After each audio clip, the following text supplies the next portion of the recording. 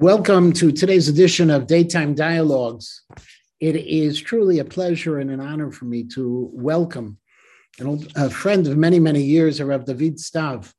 But he's not just a friend, he's also a great leader within Klal Yisrael. He's the chief rabbi of the city of Shoham. Everyone knows where Shoham is, even though they may not know Shoham because it's right next to the airport. It's an important city there. And he's the chairman of the Tzohar organization, which has done so much good for Klal Yisrael. And I understand he's also the Rav of the Tnuat Noar of Ezra, which he and I have never spoken about. Ezra, for those who are not as familiar, is a religious Zionist youth movement that was associated with the Poalei Agudat Yisrael many years ago, and PAI existed in the same way. But it's a very important organization as well. And I could go on and on, except to say that he is one of the people who is a mover and shaker in the Jewish world. And so, Rav Stav, thank you so much for joining us today. Shalom to everybody. Shalom, Rav Matenki. Thank you for inviting me to this discussion. And I would like to share with you some thoughts a bit about Tzohar and how this organization today is very, very relevant to what's going on in Israel today. I will start with Tzohar, but in order to explain what Tzohar is doing, I have to give a short introduction. In Israel, unlike America, there is a connection, a huge connection between state and church. Actually, there is no civil marriage in Israel, and every secular couple, just like religious couple, observant couple, has to get married through the rabbinate. That's one of the ways that the state of Israel is defined as a Jewish state, by the fact that marriages and divorces are done through the religion people are affiliated with. Now, basically, I'm very, very much in favor of that, because this guarantees a kind of an umbrella for Klal Yisrael, for all the Jews that will get married under this umbrella of the chief rabbinate. And eventually, it will guarantee one united nation for generations. What's the problem? The problem is that, A, many Israelis are secular and don't want to get married this way. B, many of them feel that there are a lot of obstacles that are put in front of them when they want to get married, such as we have in Israel 1.5 million immigrants that have arrived from the former Soviet Union in the last 30 years. Now, all these, forget the non-Jewish people that need to convert. Let's talk about those who are halachically Jewish. Still, they have to prove that they are Jewish. Now, how do you prove that you're Jewish if you don't have a ketubah, if you don't have the halachic certificate that approves that your parents or yourself got married in a halachic Jewish way? Now, all of the Russians don't have this document, because under the communist regime, there was no Jewish marriage and no halachic marriage. So all of a sudden, the average Israeli couple that wants to get, I'm talking about the ones that do want to get married, all of a sudden, when it comes to register to the rabbinate, he discovers that he has to go through a process that, even if it will be the the friendliest process, still, it's alienating for him, because he feels that he's Jewish and he doesn't have to prove it to nobody. Here he has to go through a very, very difficult process of proving his halachic Jewish status. So that's point B. Now, if you add to that the Chilul Hashem, the disgracing of the name of God in many occasions, because rabbis didn't show up in time, rabbis charged a lot of money, and etc., many rumors and stories that were very, very much, gave a very bad name to the religious marriage. We found ourselves in a situation where more and more Israeli couples don't want to get married in a halachic way, but furthermore than that, they don't want to hear anything from Judaism, and that's the worst issue about that. More and more secular people feel that Judaism is not relevant for them. We in Tzohar, after the assassination of Prime Minister Yitzhak Rabin in 1995, we understood that we ought to do something about it, because otherwise we'll be divided to 2 or 3 or 4 nations, and this will be a disaster for the Israeli society and for the state of Israel. So we started a small project called Chatunot, Meizam Chatunot, the flagship of Tzohar, to get married through our rabbis. We actually had 3 conditions to whoever who wants to participate in this project. A, you have to show up in time. B, you have to invite the couple to your home before the wedding. C, you are not allowed to charge money. Now, when I know Rabbi Matanki, and I guess when he hears the 3 demands, he asks himself, wait a minute, what's new about it? Every American typical rabbi, I guess, is committed to these 3 values. And I don't know an American rabbi that will not invite the couple at least once, maybe twice, maybe more than that, before he officiates their wedding. That's not the case in Israel, because unlike America, despite the fact that all couples must get married through the rabbinate, but almost none of them has a rabbi, because none of them is connected to a community. First of all, most of the shuls in Israel don't have a rabbi. B, 99% of the secular people are not visiting shul, not even in Yom Kippur. So forget being connected to a community on a weekly basis or on a daily basis, but on a yearly basis. So when do they meet the rabbi in the first time? They meet him in the night of the wedding. By the way, in most of the time, the rabbi himself didn't know what couple is going to marry, because he gets a list from the rabbinate. Maybe he switches with another colleague a day before or a week before. He has no connection to the couple. We started with that project, which had a tremendous good reputation. Today, we perform every year 4,000 weddings a year. But once we realized that the thirst for such Judaism was so strong, we started to expand our activities to different areas. We expanded to bar mitzvah programs, to helping Russians to prove their Jewishness. By the way, we help Americans as well, North Americans and South Americans. We started to deal with a lot of areas where secular people meet the religious establishment, in burial, in other areas of Jewish life.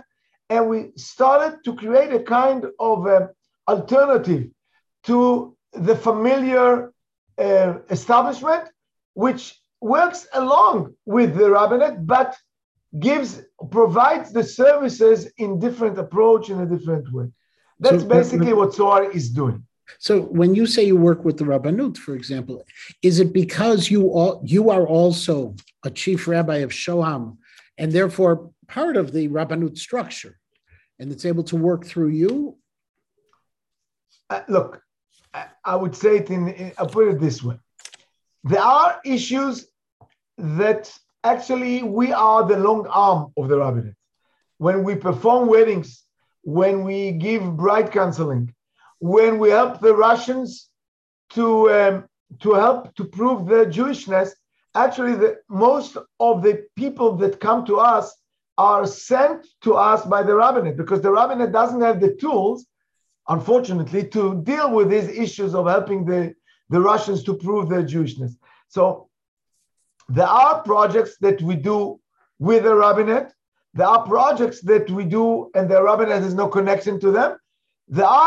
There is one project that is perceived as something that works against the rabbinate, but I will not go into the details. But so basically, what? No, so for instance, you mentioned you do about 4,000 weddings a year through the rabbis who are associated with Tzohar. How many weddings do you think take place in Israel besides the Haredi community? It's not what I think, it's what I know. You know. Okay. So, first of all, I think people have to understand, all the weddings that we perform are registered by the chief rabbinate. We're not talking about private organization that is doing something without the system. We are actually we are registering couples on behalf of the chief rabbinate. Now, how many weddings are done in Israel. We know the numbers. The numbers today are that every year they are registered in the rabbinate around 33,000 weddings a year. Among this number, about between 15 to 17,000 marriages are done to Haredim and to religious couples, which means that about 15,000 couples are getting married secular. It's not a high number because in previous years we had already 37 and 38 and almost 40. It's a kind of a tendency less and less to get married through the rabbinate, less and less to get married at all, and less to get married through the rabbinate, because if from 2 years ago we were 37 and this year we had 33, and the population keeps on growing, and the percentage of Haredim that are getting married is also growing in around these numbers, it means that basically less and less secular people are getting married, and that's a disaster. We want them all to get married through the rabbinate, because otherwise their kids, their descendants will not be recognized as Jews, and this is a real pity. Now, in recent, with the rise of the new government and the new Sarah Datot, Matan Kahana, there have been a number of changes that have that are proposed to take place or may already be taking place in terms of conversion and other aspects of what the Rabbanut had done in the past. I know when I was speaking with him early in the summer with Minister Kahana, your name came up and Tzohar's name came up very often because he views many of the proposals of Tzohar, the proposals that he wants to follow. Have those proposals of how conversions are managed and other aspects and kashrut, have those changed already in Israel? Is it entered into law? Yeah, it's a very important question. Let's divide the question to two, because there is one issue, kashrut, and the second issue is conversion. The reform of the kashrut has passed a few weeks ago. It will be implemented in 2 stages. First stage is going to be open January 1st, which means in 2 weeks from now, 2.5 weeks. And I will explain in a minute what does it mean. And the second stage will be implemented 1st of January 23. Now, what does this reform say?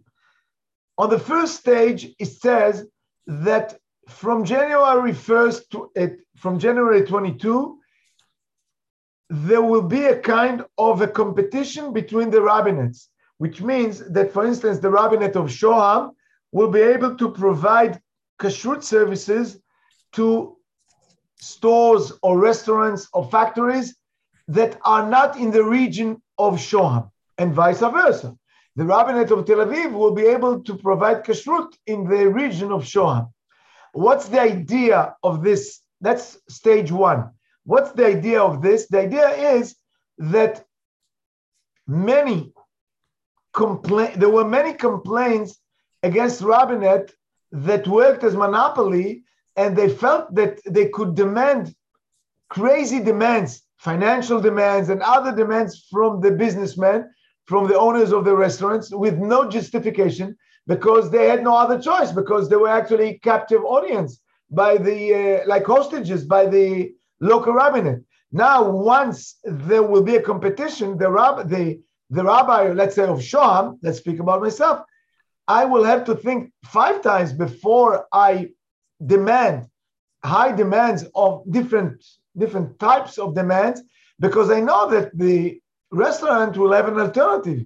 If I will exaggerate with my demands, whether they are financial demands and other demands, he will go to another rabbin. So that's the idea of stage 1. Stage 2 is much more meaningful. Stage 2 actually says that the local rabbis will be able to continue to provide kashrut, but there will be corporations of kashrut that will have the same authority to give kashrut. I will take each one of you, give a look at your wine bottle that you bought from Israel. Even let's take Yarden. It's a lovely wine, And if you give a look at the stamp, you will see at least 2 or 3 or 4 or 5 stamps. The rabbinate, the OUP, if it's kosher for Pesach, but that's Bet Yosef, but that's a Dachari. Now the question is, why does the restaurant has to pay to 2, 3, or 4 supervisions? If they want rabbinate, let them pay to the rabbinate. If they want OU, let them pay to the OU. Why do they need multiply approvals? The answer is that the law demanded that each one will use the rabbinate, and only in addition to use corporations of kashrut. Now the law changed and said, no, if you want to take the OU, take the OU. If you want to take Bet Yosef, take Bet Yosef. You don't have to pay twice. Now, each one of these corporations will have to stick to a certain regulation that will be transparent, and there will be somebody, either the chief rabbinate or another way, but basically the chief rabbinate, that will make sure that the regulations of the chief rabbinate are implemented by this corporation. So let's say the OU wants to give kashrut on Yain Yarden or Yekev Psagot, winery of Psagot, or winery of Shiloh. So then there will be criterions, and the OU will say, okay, I obey to the rules. So that's the second stage of the reform. Now about conversion. Oh, before you get to conversion, so part of the problem with that, in the United States, for example, we have open competition, and we have more hechsherim, even though they may not be larger, but there are more hechsherim that we don't rely on than those that we do rely on. And the reason why those hechsherim that we don't rely on can stay in business is because there are people who just don't know any better. And they're willing to use them because they say kosher means kosher. Like in the olden days, they would just put a K on a label. It meant nothing. But then people would say, if it's got a K, I'll rely on it. People who are more informed will use a better ashkacha. And so what happens in the United States, while there's a lot of good coming out of the competition, there's also a lot of challenges and a lot of bad. What's to protect that from happening in Israel? Or we know, Americans will say we rely on certain communities and their rabbanut in certain communities more than we will on others in terms of kashrut. They have a better system. They have more people working. So let me respond to that. First of all, unlike America, each one of the corporation has to be led. A, it's going to be supervised by the chief rabbinate. B, it has to be led by rabbinic authority. C, they have to be very transparent about their regulations and the way they are implementing their regulations. And they will be supervised. The corporations, unlike America, without mentioning names, I think we all know about what you're talking about, without mentioning names, nobody could supervise. It goes by from word to mouth. This is better. This is less. By the way, I'm not sure about what the comment that you made about the reliability of the rabbinate. I mean, you have to realize that today, all Haredi people, none of them relies on the rabbinate. None of them. Because, and I cannot blame them. Many, let's say, Haredi Leumi, many right-wing people in the Zionist movement do not rely as well. As a matter of fact, just for your information, over 40 cities in Israel don't have a rabbi. So for instance, when you come to Tel Aviv, and I hope COVID will disappear and please God, you'll be able to come soon. When you come to Tel Aviv, you have to know there is no rabbi in Tel Aviv. So when you eat from the kashrut of the rabbinate of Tel Aviv, actually you eat from the kashrut of an officer, a political appointment, the head of the religious council, with no rabbi for the last 5 or 6 years. Rabbi Lau was retired many years ago. The same thing applies to Haifa. The same thing applies to Rehovot, to Rishon LeZion, to Ashkelon. I could give a long list of. So the situation today is quite complicated. If there were not thousands of complaints against the rabbinate, and it ended up with the decision of the Supreme Court that the entire system of the rabbinate is not legal. As a matter of fact, unlike America, I hope unlike America, the supervisor gets paid from the owner of the restaurant, which Moshe Feinstein wrote in a tshuva that is halachically unaccepted, because he should not get paid by his employee, by the restaurant. He should get paid by the corporation. And the Supreme Court in Israel said, this is illegal, what's going on here, because he cannot supervise something that he gets paid from the second hand. Anyway, this is what's going to happen. I cannot tell you if it's good or bad. I can tell you that it shakes the boat. A lot of things will change because of that. Let's dedicate a few words to conversion. The bill is still in writing. So we believe that within 2 weeks, there will be a first call in the Knesset. You know, every bill in Israel has to pass 3 calls.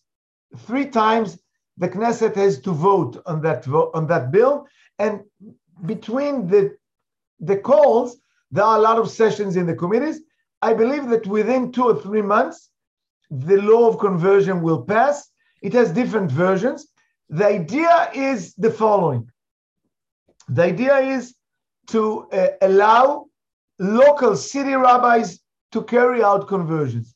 Today, the conversions in Israel are done only by the Beis Din of the chief rabbinate and a few teams of rabbinic courts. And the idea is that local rabbis will be able, as it was the situation 30 years ago, they will be able to carry out conversions. That's the formalistic aspect. What is the essence of the dispute? And there is a dispute about it. The essence of the dispute is the question of converting minors in Israel. You know, I need to explain it. I have 2 minutes, Rabbi Matenki? Yes, of course.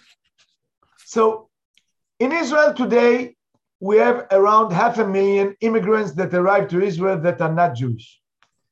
Among them, we have around 100,000 people between the ages of 0 and 18 that are not Jewish. Another 100,000 between the ages of 18 and 30, 35, around. Now, every year, we have another 5,000 minors that are born. These are the numbers. These kids are going to learn with our kids in the schools, in the army. They're going to serve together in the army. They grow up as Israelis. And you have to understand, for a secular Israeli, he couldn't care less whether the rabbinate recognizes his Judaism or doesn't recognize. For him, he's a part of him. He doesn't see himself more or less Jewish than him. By the way, most of them, if not all of them, will celebrate Pesach and Yom Kippur, will fast or will go to Shul and Yom Kippur, whatever they will do, just like their secular neighbors. The question is, should we make an effort to convert the kids before they arrive to the age of Bar Mitzvah in order to make the process of converting much easier, halachically speaking? Because when you convert adults, the demand of accepting all mitzvot, of accepting the Jewish laws with all the considerations of that, with all the ramifications of that, is very meaningful. Now, most of the Russians do not want to lie and do not want to convert because they have no intention to be frum. So, the option that we think about is converting kids. This is the dispute. There are many rabbis that are in favor of that. There are many rabbis that are against that. That's the dispute. But the formalistic aspect of this dispute is the conversion of city rabbis. Our time is running out, but I don't want to leave without something that was in the news this week regarding Bennett's government deciding not to move forward with what is referred to as the Ezrat Yisrael, the egalitarian platform that was supposed to be built by the Kotel and by the excavations there. And it was reported in the press that you also were not in favor of the Ezrat Yisrael.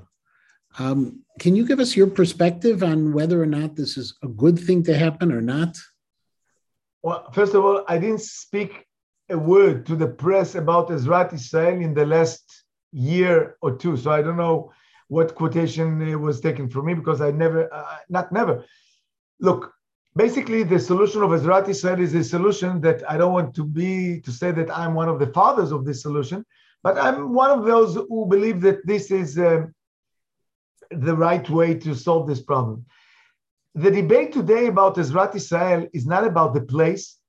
It's not even about the accessibility of the place, and it's not even about the budget to innovate the place and to build all the facilities that are needed.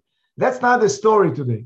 It's the budget is there and the platform is built. That's not the issue. The debate today is about one thing. Who will be in charge on that place? Will it be taken from the rabbi of the Kotel, and will be given to the Reform and Conservative rabbis in Yerushalayim, or will it stay under the responsibility of the rabbi of the Kotel? That's the essence of the debate. Now, it's not about the place of praying. It's not about nothing. It's only about a symbolic. I don't want to undermine the symbolism of this, because if the government will give it to the Reform rabbis, it means for the first time that the word Reform rabbi is mentioned in any Israeli official document, because until now they were never recognized as something that exists. So I guess that Naftali Bennett wanted to escape from the political outcome of such a decision, and that's why he decided to postpone it in half a year, if I understand correct what he was doing. But I'm not involved is not involved, and I'm not involved in this. I'm deeply involved in the conversion and the kashrut issues. But in the story of the Kotel, I'm not involved at all. I leave something to others. There is a lot still to do within those areas, and we haven't even touched about Sohar's efforts on Tikkun Leil Shavuot, where thousands of people come. Purim, Bar Mitzvah, burial, ethical center.